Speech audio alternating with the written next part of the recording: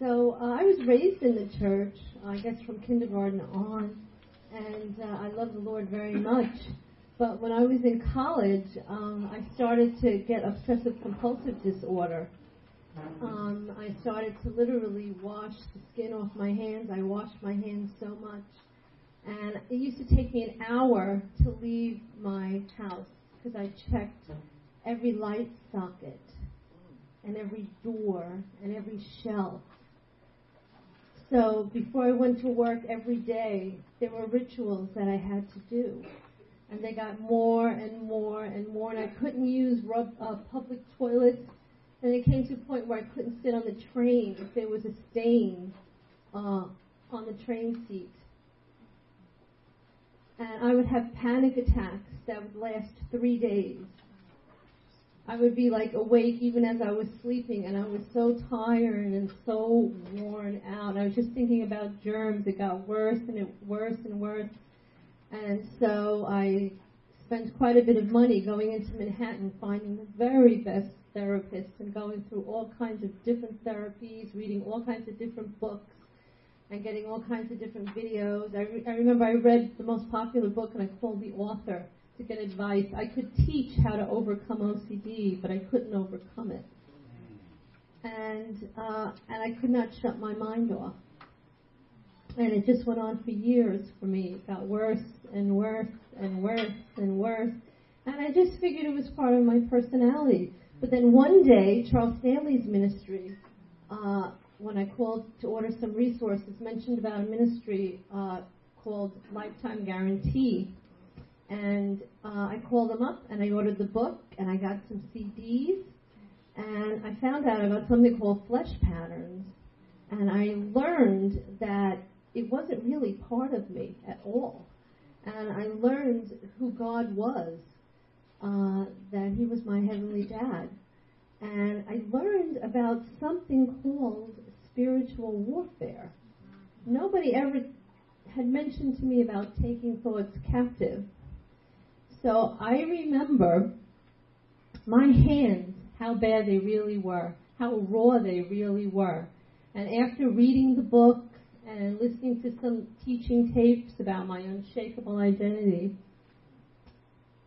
I remember being in this supermarket, in the produce department, in the middle of the day, and wondering why it was so quiet. And I looked from the front to the back, and I looked all over the supermarket.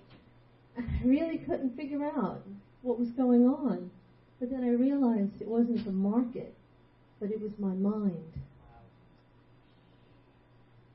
That my mind had become quiet for the first time, that I ever remembered it being that way.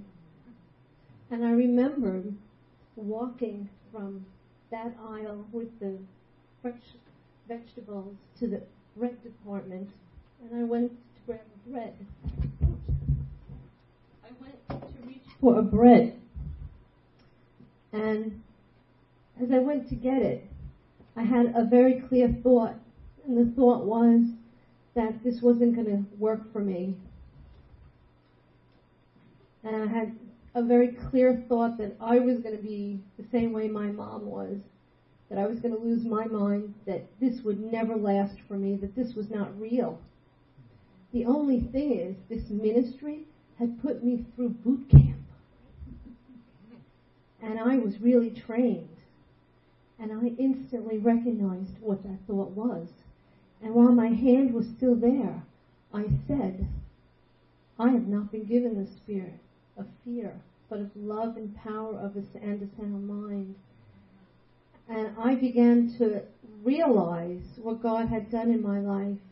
And I was not only trained who I was, my new identity, but I was trained how to maintain that freedom.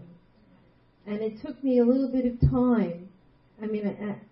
And I continued to war with it.